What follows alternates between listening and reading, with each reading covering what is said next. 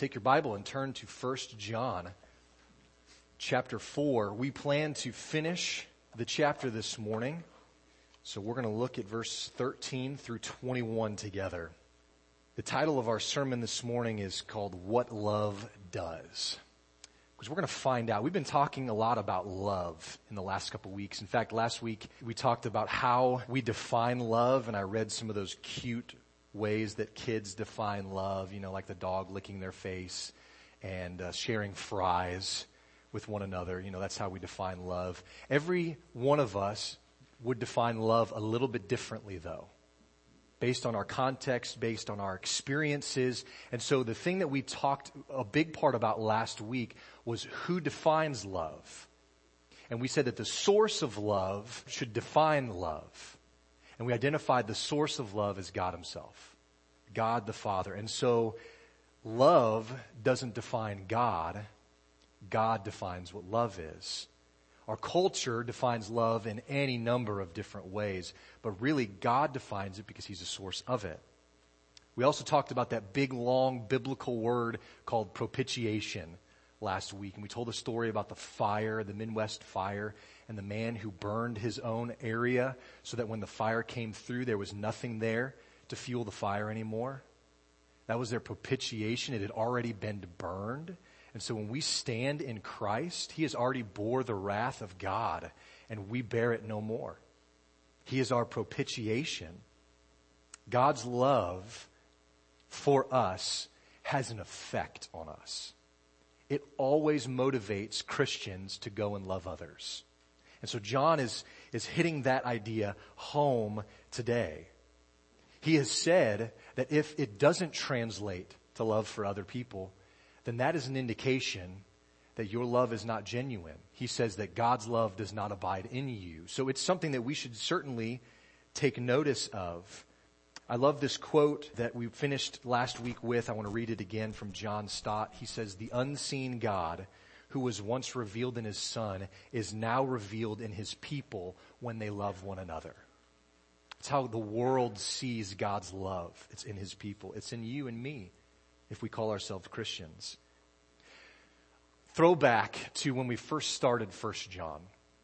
I mentioned how John writes a certain way, almost like a musical, where you've got verses that talk about certain things, and then he comes back to a chorus and repeats a familiar topic. Well, today, the chorus is love again.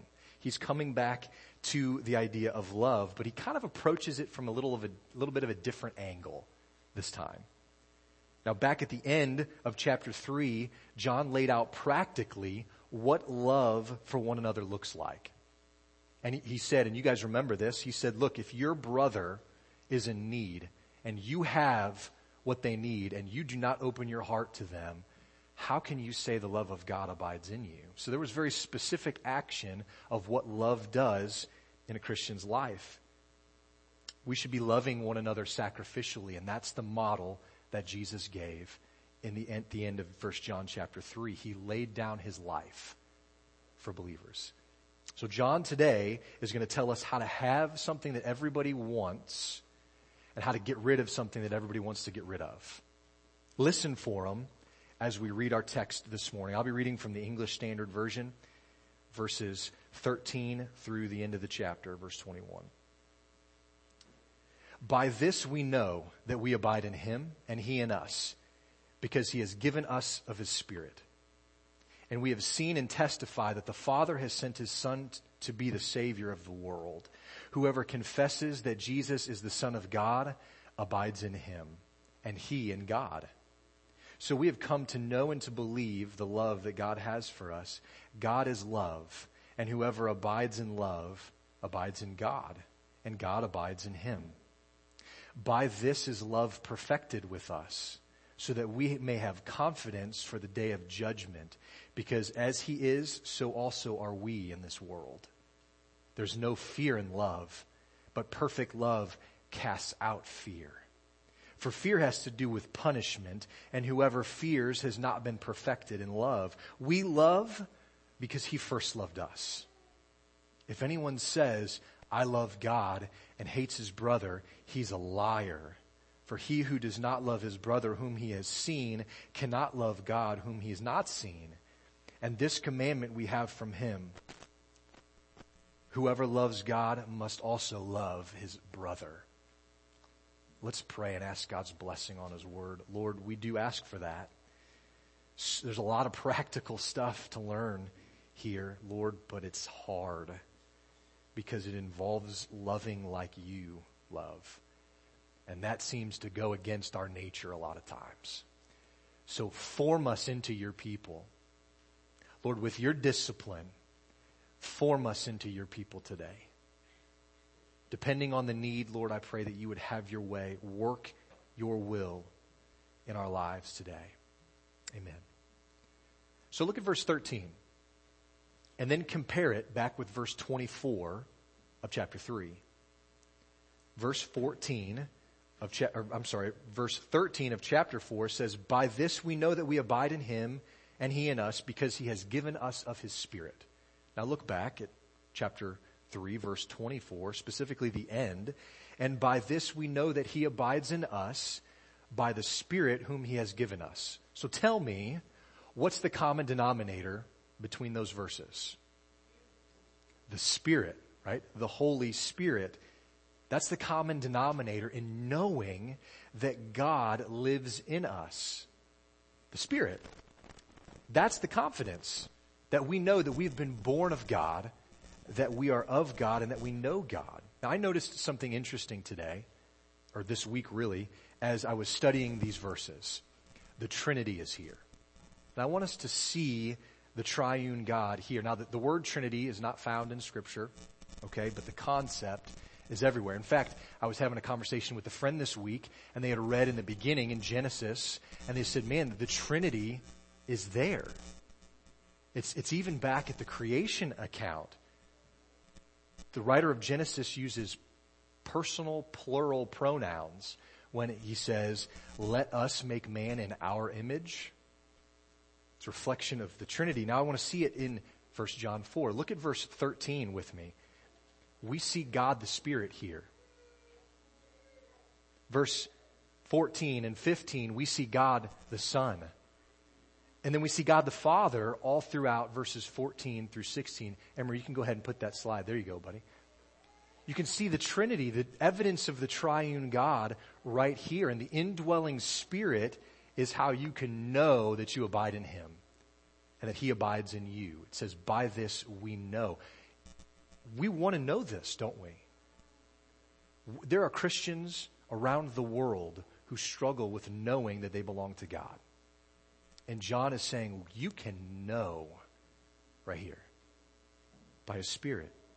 And because his Spirit is in you, you have seen and you now testify to the truth that the Father has sent his Son to be the Savior of the world. Verse 14. But I want us to personalize that for a moment. We have to know that he is the Savior of the world, but we also have to know something more personal than that. We have to know that he is our Savior. You have to know that he is your Savior. He came to die for your sins. He's not just the Savior of the world. He can be your Savior. There's a good portion of people that recognize that Jesus came to this world, but they've not internalized it into personal belief, and therefore it's not effective in saving them. It's just a head knowledge. It's 100% true statement that Jesus Christ came into the world to save sinners. That is 100% true. But if you don't believe that you are the sinner that Jesus came into the world to save, then you cannot confess to really knowing God personally. That's what verse 15 gets at. Glance down there. It gets at this very thing when it uses the word confess or confesses. Guys, you can't confess something that you don't know to be true. Think about a court of law. If someone comes up to give their testimony, they are confessing to what they saw. But they can't confess to something what they didn't see. That's called perjury. And this is the same way here. You can't confess something unless you know personally that it's true, unless you've seen it with your eyes. If you're claiming something is true, but you haven't witnessed it personally, then it's just secondhand knowledge, And you can't be 100% sure that it's true. But if it's happened to you, you know it. You've experienced it. You believe it. It's real. And then, John says, you testify to it. You proclaim it. You make it known. And that's exactly how John says a person knows God is in them and they are in God, by confessing that Jesus Christ is the Son of God. Do you genuinely believe this? Do you genuinely believe that Jesus is the Son of God, is God the Son? And if you do, you can be assured, you can have confidence that His Spirit is with you and His Spirit is in you. I think it's interesting. Remember, when James David preached a couple of weeks ago, he preached about false teachers. And this was the test to find out if someone was a false teacher or not. This was the test. It was, do they confess that Jesus is the Son of God? Is He really the Son of God? The Spirit of truth confesses that. The spirit of error does not. Jesus has come in the flesh, back in verses 2 and 3 of chapter 4. So now, because of the Spirit of God within us, not only do we confess the truth about God the Son, but we also come to know the truth about God the Father and His love for us. Look at verse 16. We have come to know and to believe the love that God has for us. This, I think, forces us to ask a bit of a question here. How can we come to know and believe something so remarkable as the love of God the Father? How is it possible? Would any of you stand up and tell us in completion the love of God in your life? I don't know that you can.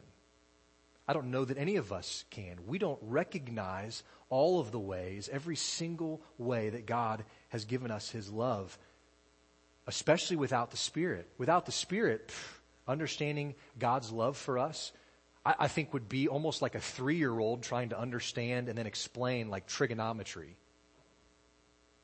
I'm 38, almost 39, and I cannot explain that to you. That's what understanding the love of God would be like.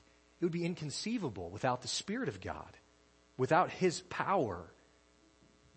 So God's Spirit doesn't only confirm salvation, but also allows us to know and understand the Father's love for us better and better and more.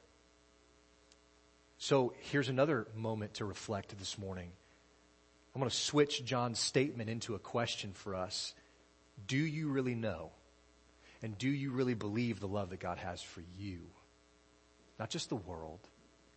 Do you really know and believe the love that God has for you? Because you can have knowledge of something and not believe it. But I don't think you can believe something that you have no knowledge of. Does that make sense?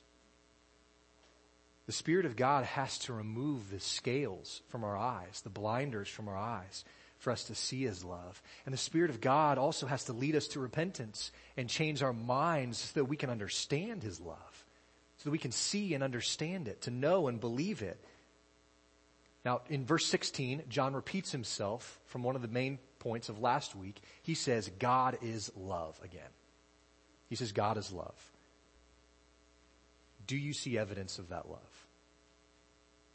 Do you see it? This is a time when we stop and we reflect on being thankful. We're grateful for things. At least we ought to be. Even in 2020 and everything that's gone on, we can stop and be thankful. Do we see evidences of God's love? I'd encourage you, as you gather with whatever family can be at your Thanksgiving gatherings, to stop for a moment before maybe you eat and just say, how can we reflect on God's love for us in this season? John wrote convincingly of the love of God in verses 9 and 10. I want to go back and read that because it's so stark and so telling. Chapter 4, verses 9 and 10. In this, the love of God was made manifest among us. Here's what we have to be thankful for. That God sent His only Son into the world so that we might live through Him. In this is love. Not that we've loved God, but that he loved us and sent his Son to be the propitiation for our sins. The evidence of God's love for you is the bloody cross. The evidence of God's love for you is the sacrifice of his own Son. The evidence is the empty tomb. The evidence is now the Spirit that dwells in every believer. That's the evidence of God's love for you. And then he says, whoever abides in this love abides in God, and God abides in him, in verse 16. In verse 12, we're told that if we love one another, God abides in us and his love is perfected in us. Verse 13 points back to love for one another and says, by this we know that we abide in him and he in us. And then verse 14 explains how anyone can love another sinner only because the Father has sent his Son to be the Savior of the world. God the Father sending his Son is the only way that we have hope of loving one another. This is that thread of love. I want to point this out today, this thread of love. God loved us enough to send his Son for us. Jesus loved us enough to satisfy the wrath of God on our behalf, the wrath that we deserve. And the Spirit loves us enough to abide in us and to confirm our standing before God. This is the love of the triune God that we see here. We love one another. Christians love one another because of their connection to the love of the triune God.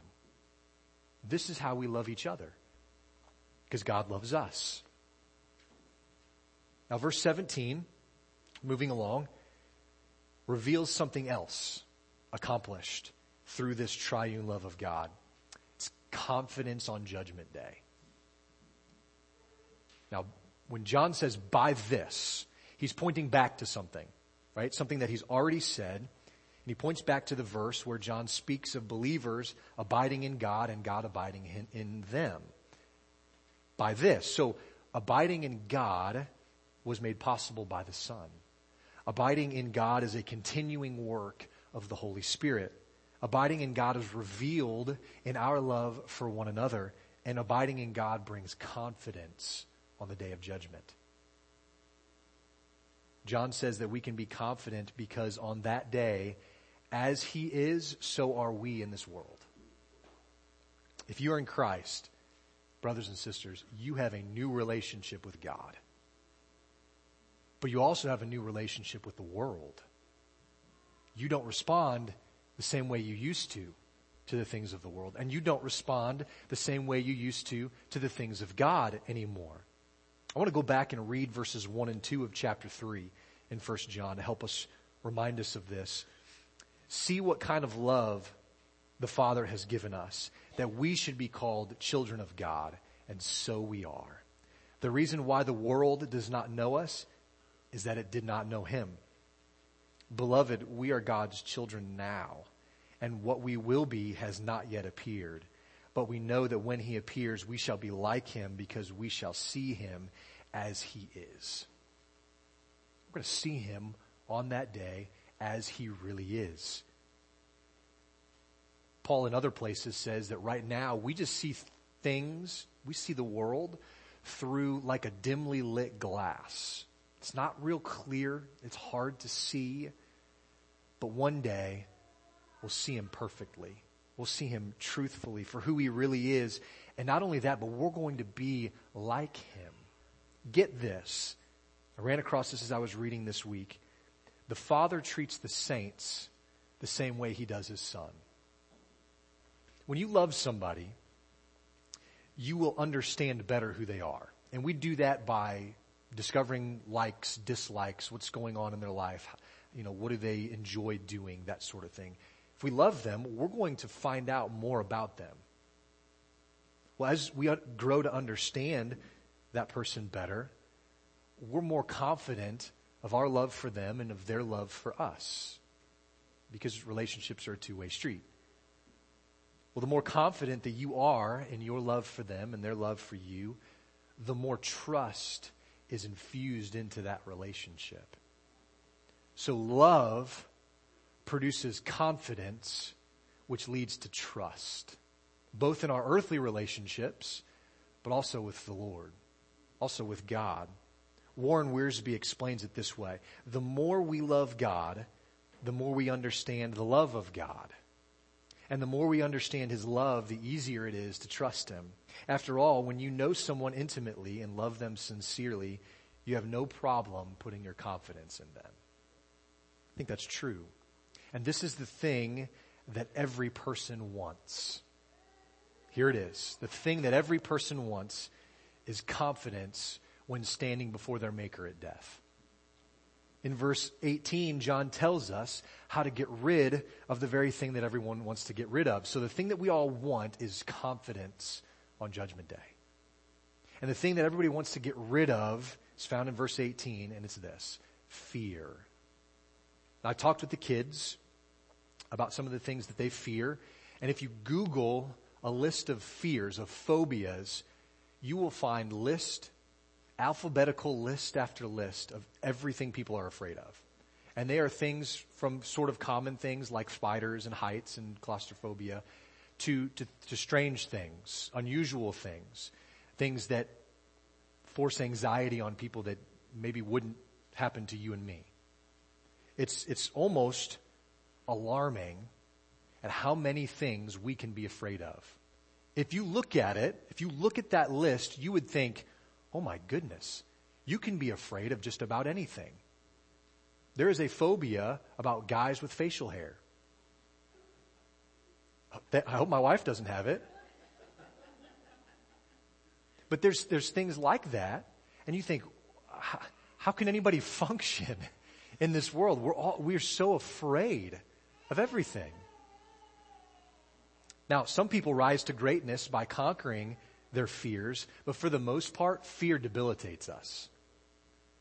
It makes us stop where we should keep moving. It causes us to think wrongly about situations or about people because we're afraid.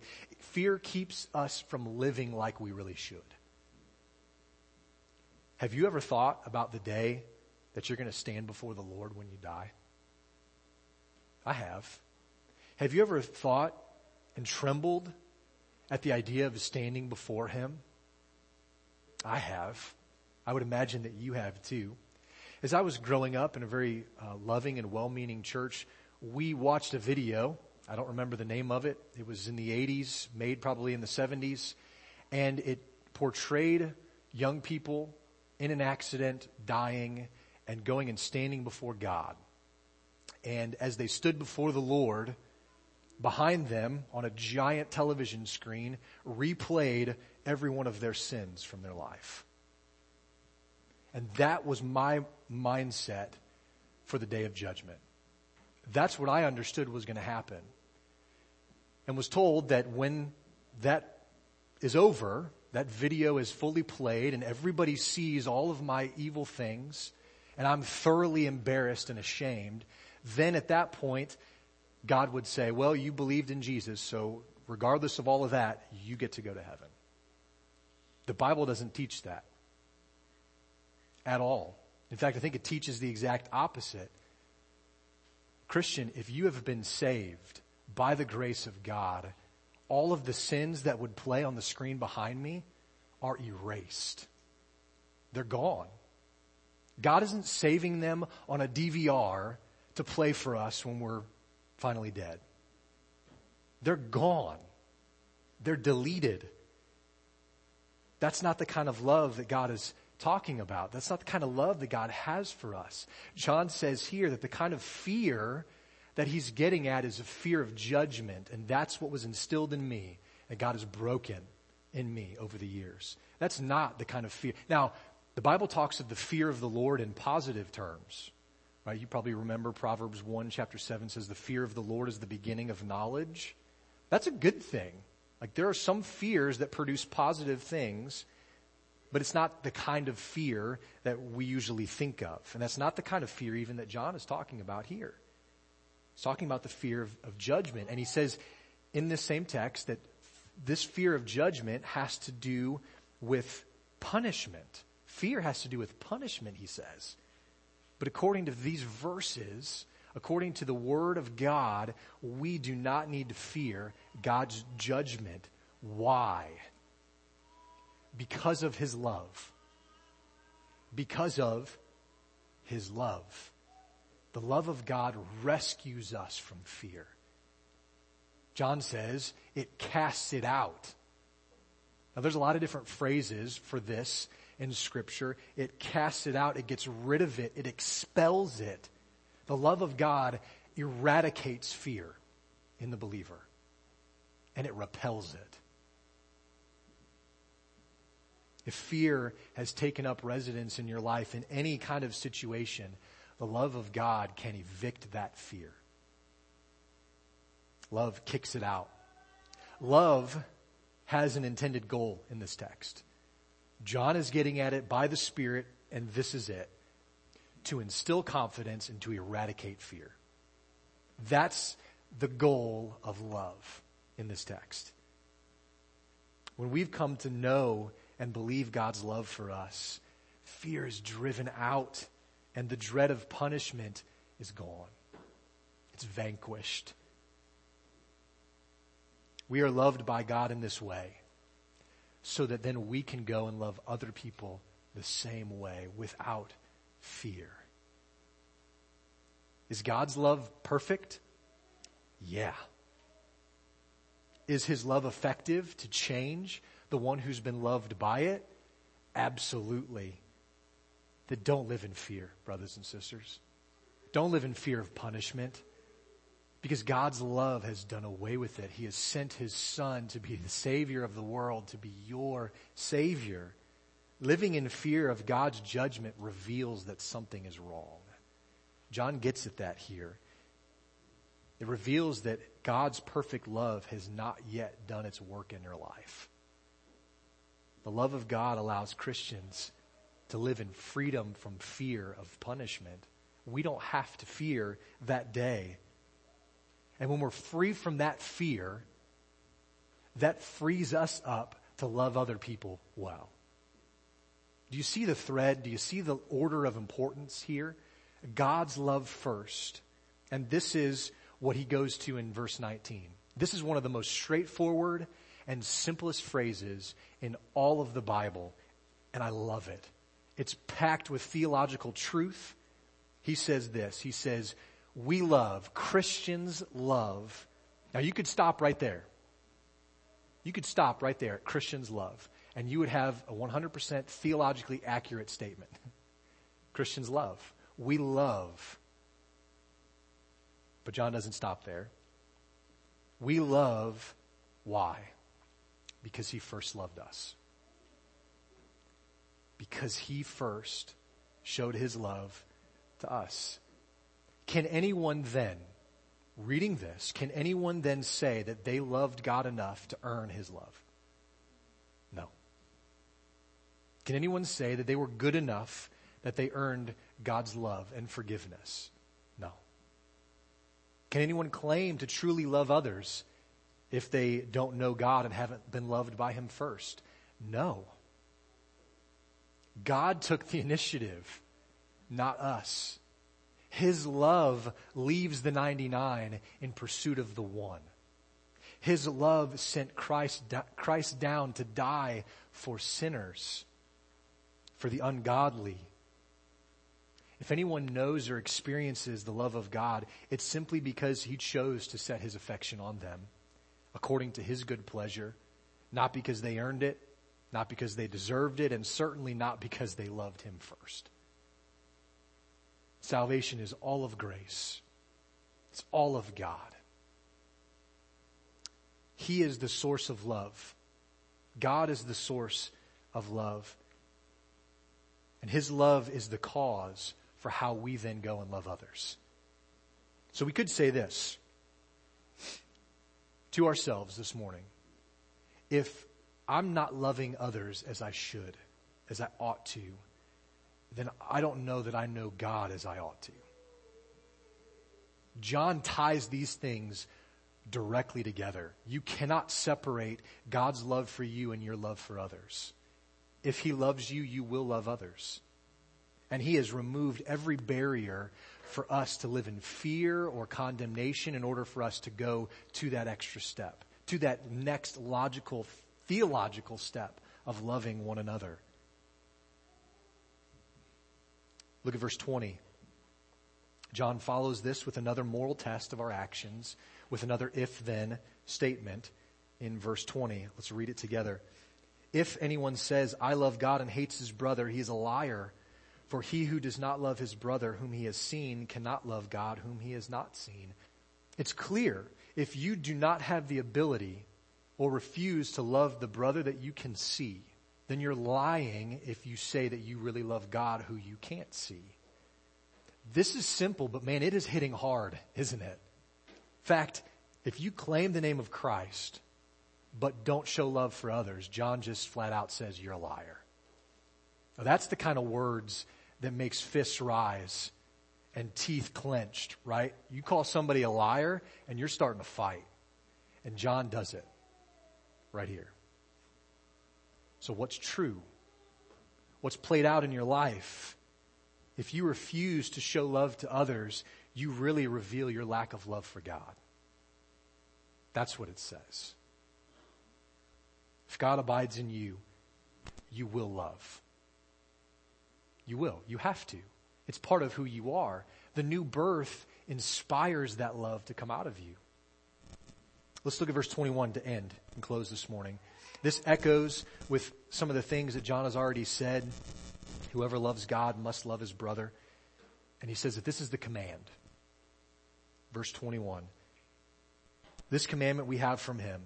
Whoever loves God must also love his brother. Again, this is a command. This is not a suggestion. This is not a recommendation for when life is good and you feel like loving your brother. This is how Jesus boiled everything down. They were trying to trap him. You remember? They said, what's the greatest of the commandments? He boils it all down right here to this. Love God with everything you have, with everything that you are, with everything that's in you, and then love your neighbor. Love others. Love your brother. Remember, look back at verse 12. It says, no one has ever seen God, but his love is perfected or accomplished or finished or completed. It hits its mark if we love one another, it says. Can you imagine that? Can you imagine how God designed this all to play out? When the world sees you loving each other, the church, Christians loving one another well, that accomplishes the purpose of his love in the church. That's incredible. That also adds some responsibility to our interactions, doesn't it? It can't just be a country club feel in churches. It can't just be, well, I'll go when it's convenient or when I feel all right about it. It's like you can't not go. Something is missing when you miss the fellowship of believers in the body. It hurts you. It pains you to not be with your brothers and sisters in Christ. God's love for you, friend, was clearly displayed by Christ on the cross. His love motivates you, Christian, to now go and love others. His love for you and then your evident love for others casts out fear in your heart and gives confidence before God that the Spirit really does dwell within you. So my encouragement today, walk in love. Walk in truth. Walk in light and walk in confidence. Not because you have done something to bring God's love about, but simply because He first loved us. God took the initiative in our lives. Let's pray. Lord, this is equally challenging as it is magnificent and miraculous and wonderful to think that you, in your perfect wisdom, would include us in making your love known to the world. Blows my mind. to think that Christ came for people like me, who had no desire for your ways or your things before you.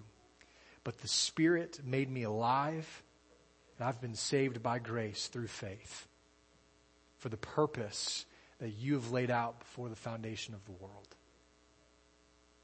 Lord, we have heard the message of the gospel, the truth this morning about your love for us, how you have broken down every barrier to help us to see and feel and understand and know and believe it.